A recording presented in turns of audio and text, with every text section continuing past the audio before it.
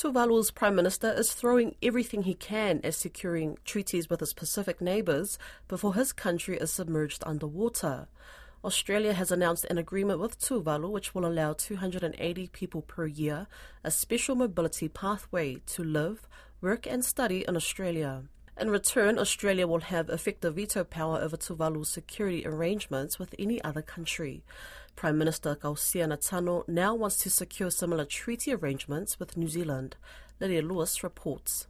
The Tuvalu Prime Minister says he's doing everything he can to maintain Tuvalu culture, traditions and heritage, even when their land is long gone. We will certainly use the same model to negotiate with New Zealand and maybe Fiji or other neighbouring countries who can help us. Mr Natano has called out Australia for contributing to the loss and damage of the small island state. We will be working together with Australia to look at it.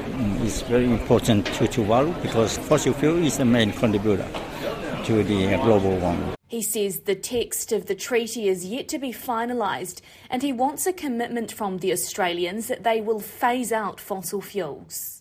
But we are aware, of course, that we cannot do it overnight.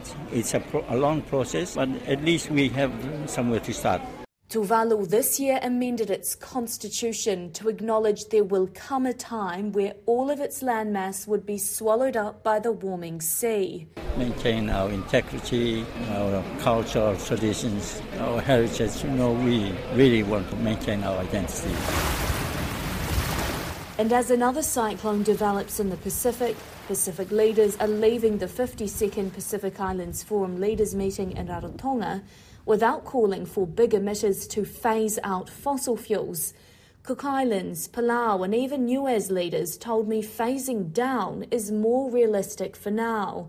But for cyclone-ravaged Vanuatu, the need for action is ringing a lot louder. We're pushing for a phase out. Phase down is part of a phase out, but the wording we need is phase out. That's Vanuatu's Ralph Regenvanu.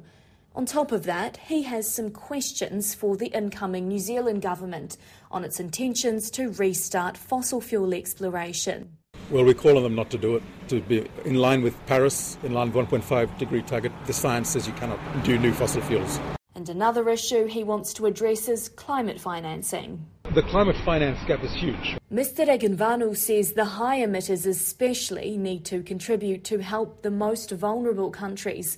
The incoming chair of the forum, Tonga Prime Minister Huakava Meiliku, agrees. Siosi Sovaleni says climate financing will be the main agenda item when leaders meet next in Tonga. So we need some kind of facility that we can easily access to actually provide that crisis mode support for some of the Pacific countries. A very real need for Tuvalu, staring down the prospect of losing their land, their home and identity. That is the only solution that we are looking at to cut off their gas emissions, reduce the production of fossil fuel and coal, and of course put in more funds to the adaptation so that we can continue to develop Tuvalu to a level where the citizens are confident they can continue to live in Tuvalu. It's a request that on the surface sounds so simple, to be able to live. His words echoed throughout Rarotonga, but have not yet penetrated the pockets of the world's biggest polluters.